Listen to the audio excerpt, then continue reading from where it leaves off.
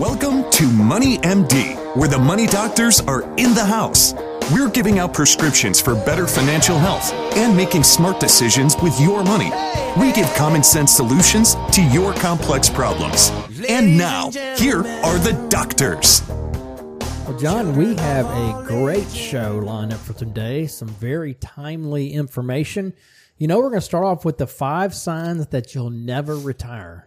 And I hate to be pessimistic. That is kind of a negative. It is kind of negative. Start, There's Steve. a positive way to look at it. You know, if you don't have these 5 signs, it's a good sign you will retire. But if you have these 5 signs, yeah, I mean, these are important. And these are important. These are pretty common things that you can notice in folks, you know, and if you fit one of these 5, it's kind of a warning flag. You need to. If you own Bitcoin, Bitcoin would be a good one. That's not on our list, though. So anyway, so you want to stay tuned for that. Yeah, and then we're going to follow up with a discussion on your credit report. And you know, Steve, sometimes there's misinformation on credit reports that you got to take a look at, and you have to go and address. So we're going to give you 8 steps to go and take a look at your credit report and maybe fix some of the old debt issues that you've had in the past. So stick around for that. Yeah, those are becoming more and more important. So that will be a good one. By the way, I'm Steve Marbert. I'm a certified financial planner and a Dave Ramsey SmartVestor Pro with over 23 years experience providing financial planning and investment advice. And I'm John Travis, also a Dave Ramsey SmartVestor Pro. I have an MBA in finance and have been helping corporations and individuals with planning for over 25 years. And we are excited to have you listen to us today on our weekly show. Our podcasts are up every Friday afternoon. Yeah, go to our website, moneymd.net. We have the podcast link. You can listen to it from the website, or you can go and check out the historical podcasts that we have. We have over 200 now, I believe. We've been doing this for a long time. We really have. There's a lot on there. A lot of information. And Facebook page, go check that out. We have a video that we post every single week, and we also have a Twitter account as well. So a lot of ways to connect with the Money Doctors. Absolutely. And email us your questions. We'd love to hear from you. You can email us directly at info@moneymd.net, or you can link to us off our website. Well, John, we're going to start off here with the financial fact of the week. Steve, you know, if you think back, 9 years ago this last week, the S&P 500 bottomed at 677. That was on March the 9th. Wow. And that ended a 17-month bear market, which saw the S&P 500 fall about 57%. Yeah. You remember that? That was almost 10 years ago. It's hard to imagine that it's been that long now, 9 years ago. But that was tough. That was. You know, I looked it up, though, and 12 months later, the market, the S&P 500 was up over 70%. Yeah, and that is exactly opposite of the sentiment, right? I mean, so there was a weekly survey of stock investors, and indicated back in that particular time frame, 70% were bearish. Isn't that amazing? And it's amazing how emotions drive people to be totally contrary of reality. Mm-hmm. You know? Instead of selling, they should have been buying. They should have been buying. And no one's going to tell you when the low is, right? That's right. I mean, Nobody knows. It just doesn't work that way. So don't follow the herd. I mean, you see these headlines and so forth. People don't know what the markets are going to do, period.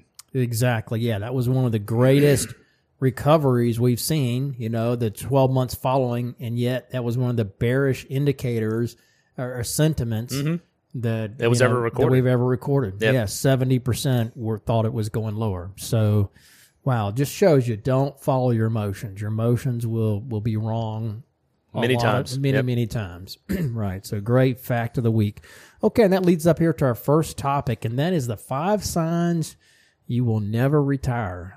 Again, we don't want to be negative, but these are important. You got to make sure you don't fall into one of these categories. And this is based on an article out of U.S. News and World Report, Jeff Rose, recent article. But John, you know, as we talk about often, most Americans, you know, they aren't saving enough for retirement. In fact, I mean, as we've seen from the stats many times, most workers, they have saved almost nothing for retirement.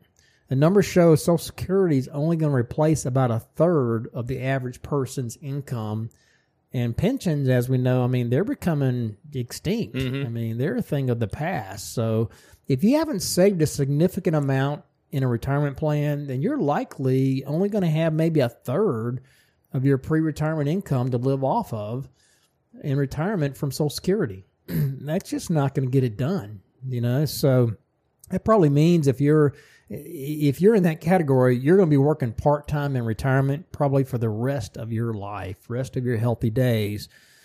And some workers, they haven't saved out of fear that, they might, or some of the workers who haven't saved, they fear that they'll never be able to retire.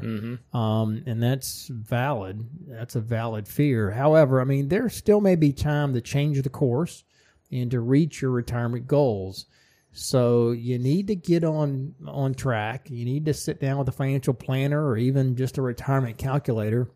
You got to be able to figure out where you stand, what you need to do now to start saving more, and how long it'll likely take you to reach your goals. But here are some of the signs that you're on the wrong track and you need to take some immediate corrective action to get back on track. Yeah, and the first sign, Steve, is you're looking for a quick fix. And, people that are looking for a quick fix, they're probably in the least likely position to retire. And, a quick fix can involve things like chasing investment returns or maybe looking for the next Bitcoin or penny stock that can make you rich overnight. Looking for a solution to your problems will only distract you from some of those longer-term goals, and proven solutions like having a sound financial plan. And even worse, focusing on a quick fix can set you up for long-term losses when the latest and greatest investment, comes, crashing back to earth. And we've seen that with Bitcoin. a lot of people are trying to use Bitcoin and those cryptocurrencies as their retirement plan, and that's a slippery slope. That is very dangerous. There really are not a lot of quick fixes to fix this situation. Take your piggy bank to Vegas certainly is not a path, right? And that's kind of what Bitcoin is to me when I look at some of those cryptocurrencies. If you ever want to retire on time, you need to come up with a comprehensive long-term investment plan that is both realistic and actionable. And I like that word, actionable. You have steps that you have to take. But searching for a quick fix will do nothing but set you up for failure. And it really gives you false hope. That's right. So be careful with that. Yeah, so instead, develop a sound savings and retirement plan based on a reasonable time horizon and saving budget. So have it budgeted out, figure out exactly how much you need to save each month to get on track, to be where you need to be. Even if you only have 5 years to save, you can make a significant improvement in your standard of living in retirement by sticking to an aggressive and well thought out savings plan in only 5 years. So go ahead, get on track. Don't look for the quick fix, because that will not get you where you need to be in retirement, most likely. The next one here, John, is you're spending without a plan. Now, we see this a lot. Another sign you'll never retire if you're spending your income as soon as it comes in. And we see clients all the time who struggle due to, overspending, especially on cars and houses. If you're over 30 and your car is worth more than the combined value of all your savings, that's a sign you're probably never going to retire. Yeah, you're spending your retirement. Exactly. You don't want to be there. So, if you're in that category, you probably need to sell your car and buy a low-cost used car, which is, probably a good idea no matter what shape you're in. That's right. Financially. And that's equally true no matter what you're spending your excess funds on, whether it's cars, boats, homes that you can't afford, or fancy vacations. Overspending is the root cause of many financial failures. So create a solid spending plan, which includes fully funding an emergency fund, saving 10% for non-routine expenses like repairs and insurance, and it includes saving 15% for retirement. You want to get to the point that you're paying cash for almost everything and all your debts are paid off besides your house. And at that point, you need to be saving about 15% for retirement. We have never seen a retiree come up short if they've been saving 15% for retirement for 10 years or longer. Mm-hmm. At least I've never seen that. It may exist, but I've been doing this a long time. So get to that point where you're saving 15% for retirement. Have a plan, have a spending plan. Don't just let it happen by chance, because you won't be on the right track. Yeah, that's a good one, Steve. Another one here, a sign that you're not going to retire is, paying off debt is not a priority. And it really is a major reason why people delay their retirement. You look at medical debt and credit card, auto loans, it makes it difficult to retire. So, because you're really paying off your past expenses. So if your goal is to retire, one day soon, you should really strive to have all of your debts paid off in a timely manner, and then avoid going back into debt at all costs. So our goal, what we kind of preach and what we believe in, is by retirement, you really need to have all of your debt paid off, including your mortgage.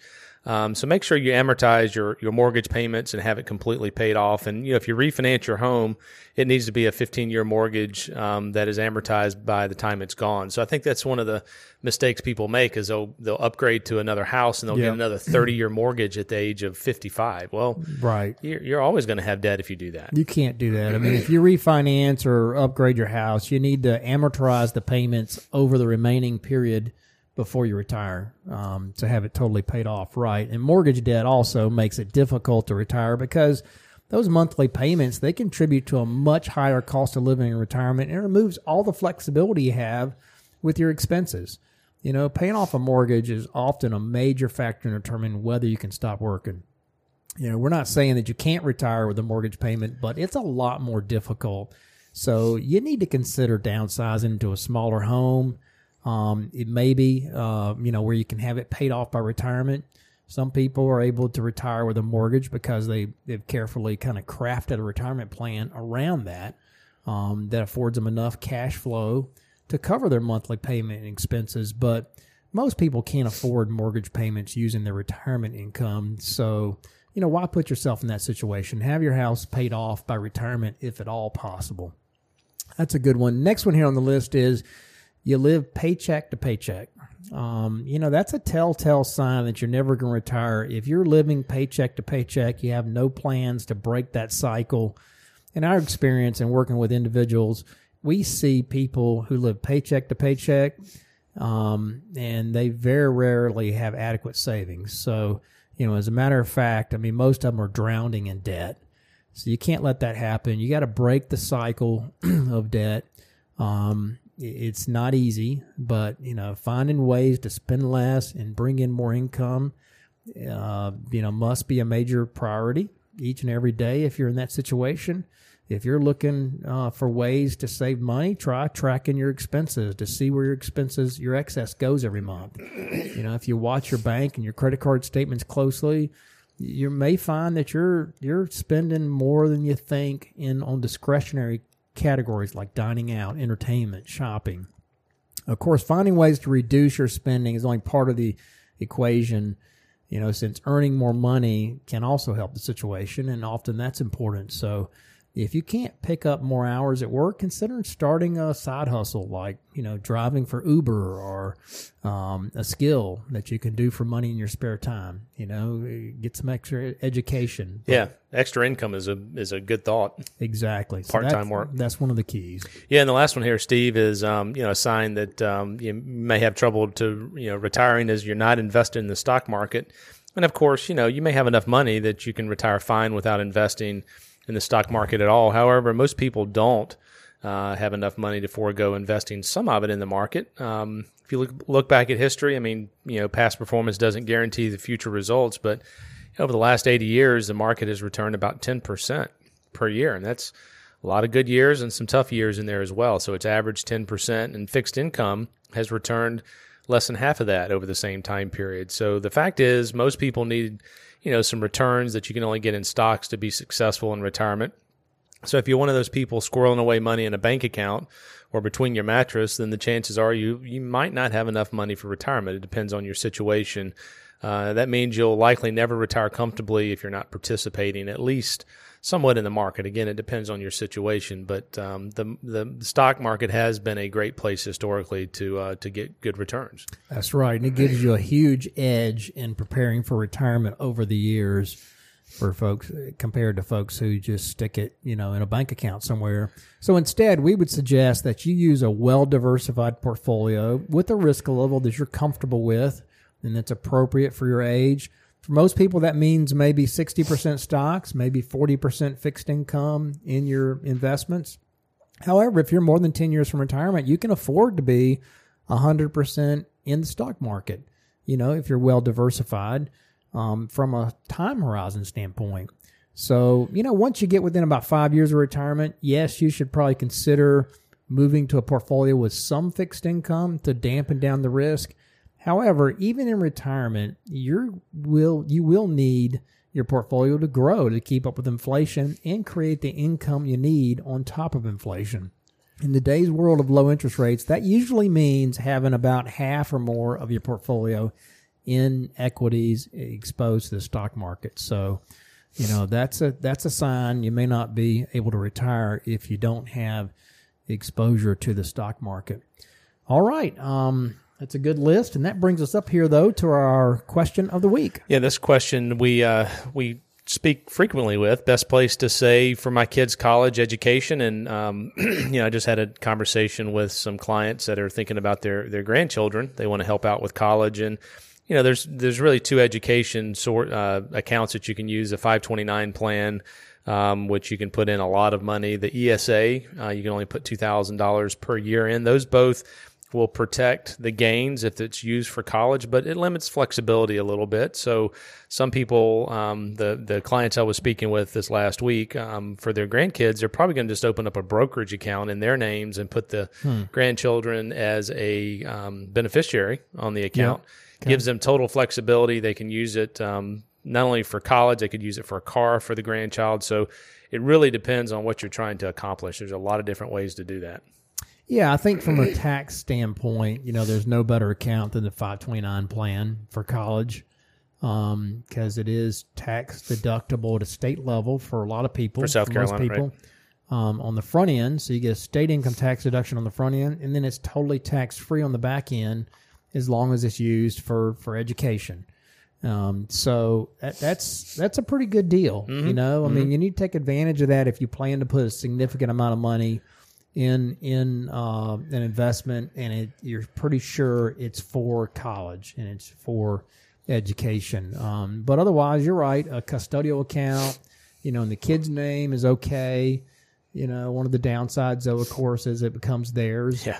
Once they return, they get to be, age 21 or age of majority in whatever state you're in. So you might want to just keep it in your name. Yeah. There's a lot of different ways. There's a lot of solutions. There is. But anyway, it's a good discussion, and the 529 plan is something you at least ought to look at in that situation. All right, and that brings us up here to our next topic, and that is the 8 steps to rid your credit report of old debt and, misinformation. Yeah, this is written by Dana Dratch. And, Steve, bad credit doesn't have to last forever. I mean, if you take steps to improve your financial life, mistakes will disappear from your credit report over time. They should. For unpaid or delinquent accounts, the time period is 7 years. If you had a Chapter 7 bankruptcy, it's about 10 years. But there are mistakes that happen, and to prevent these mistakes, credit bureaus, they often err on the side of removing bad information a little bit early. For delinquencies, most of the bureaus are set up to automatically delete the data after 6 years and 9 months, or somewhere around that time frame. So about 7 years is the target.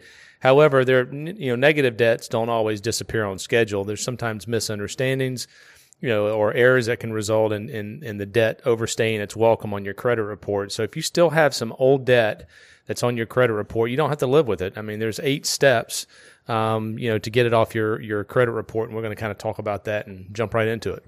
Yeah, these are very good because, that's kind of a black box for most people that have no idea how to combat problems with their credit report. And so these are really good steps to give you an idea of what you can do. First one here is to verify the age. They say one of the biggest factors in fighting old debt is determining just how old it really is. And, this lady is an expert at Experian that says that if it's not falling off, then the credit reporting companies probably have not received the right date. Mm-hmm. They probably have the wrong date on it. So with a court action, like a judgment or a bankruptcy, determining the date's pretty easy. You count the day that it was filed. But a delinquency is more difficult, she says. The regulatory language is very complicated. But the key is you need to verify that the age they're listing it as is correct on there.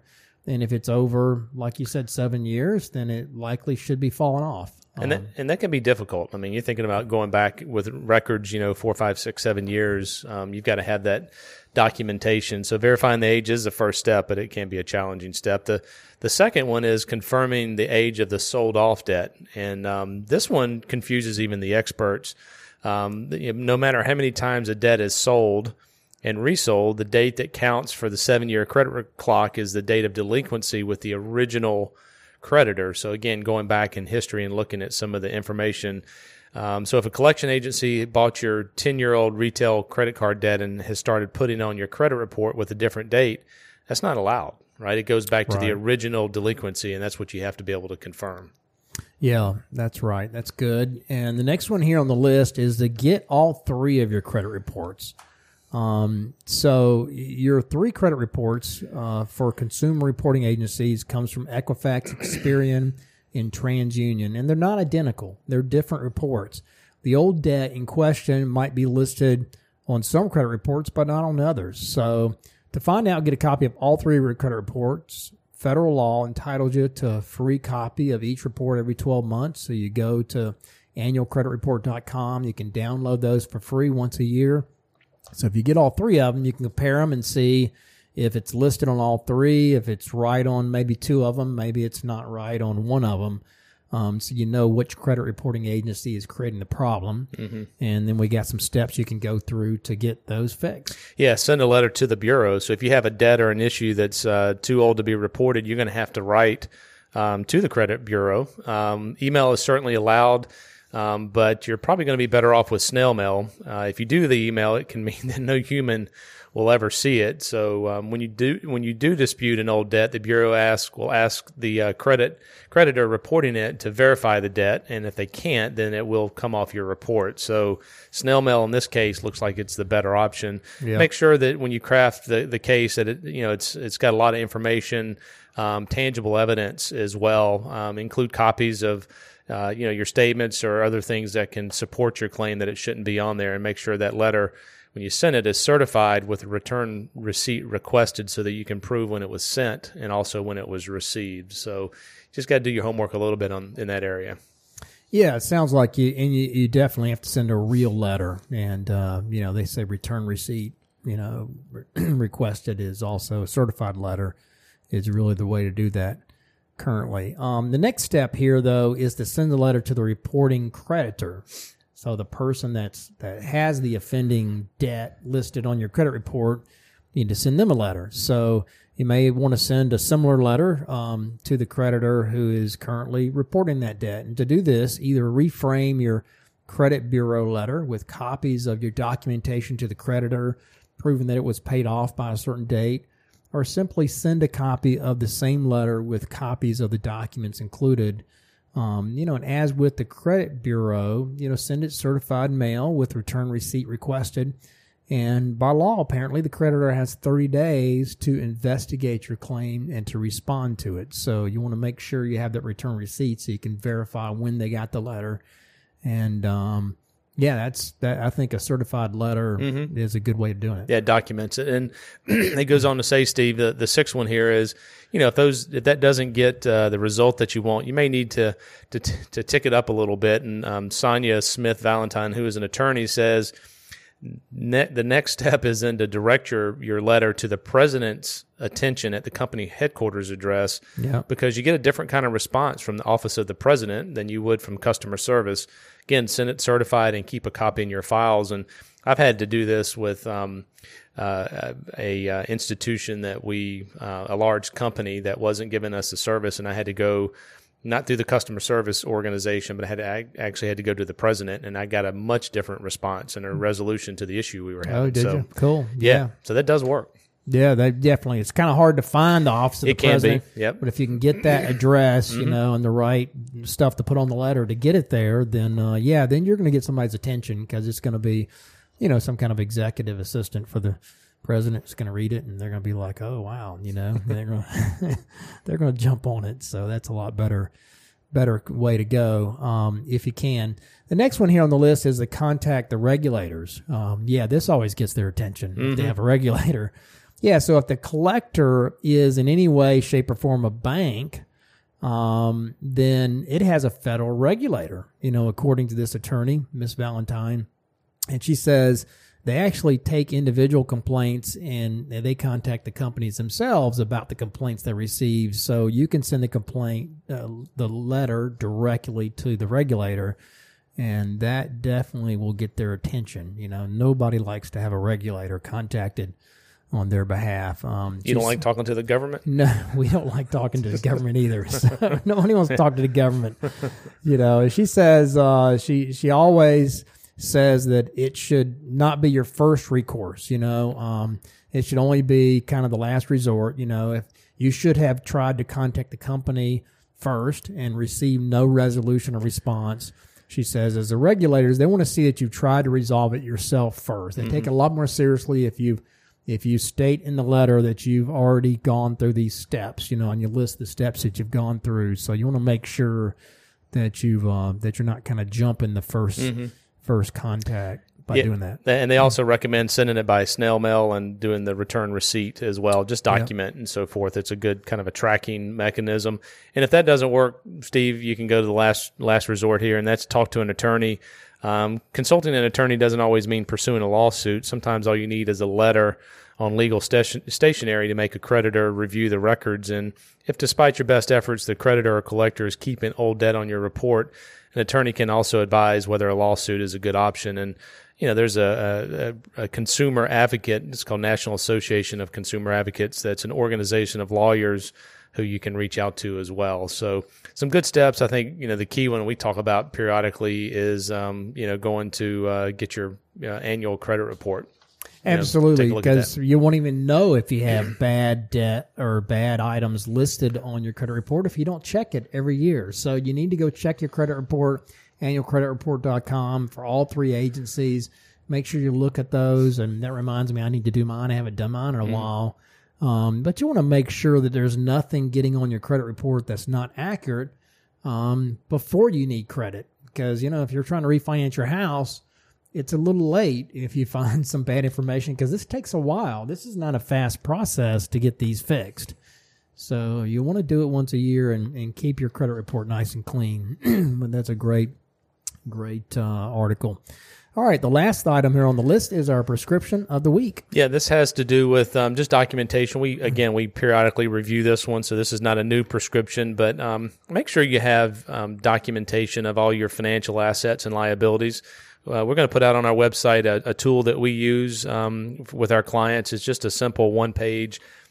It lists the account, the phone number, the account number, and so forth, and it's a way that you can document what you have, put it in your safe. Your loved ones can then have kind of a roadmap of if something or when something happens to you, they can go to that and kind of understand what you have and what some of the next steps are. We run into a lot of people that have no idea what grandma had, or someone passes away suddenly and they're scrambling, obviously from a personal standpoint, but then the financial will just overwhelm them completely. Right. Plus, you just want to know where you stand, and so updating that once a year, I think, is a very valuable tool.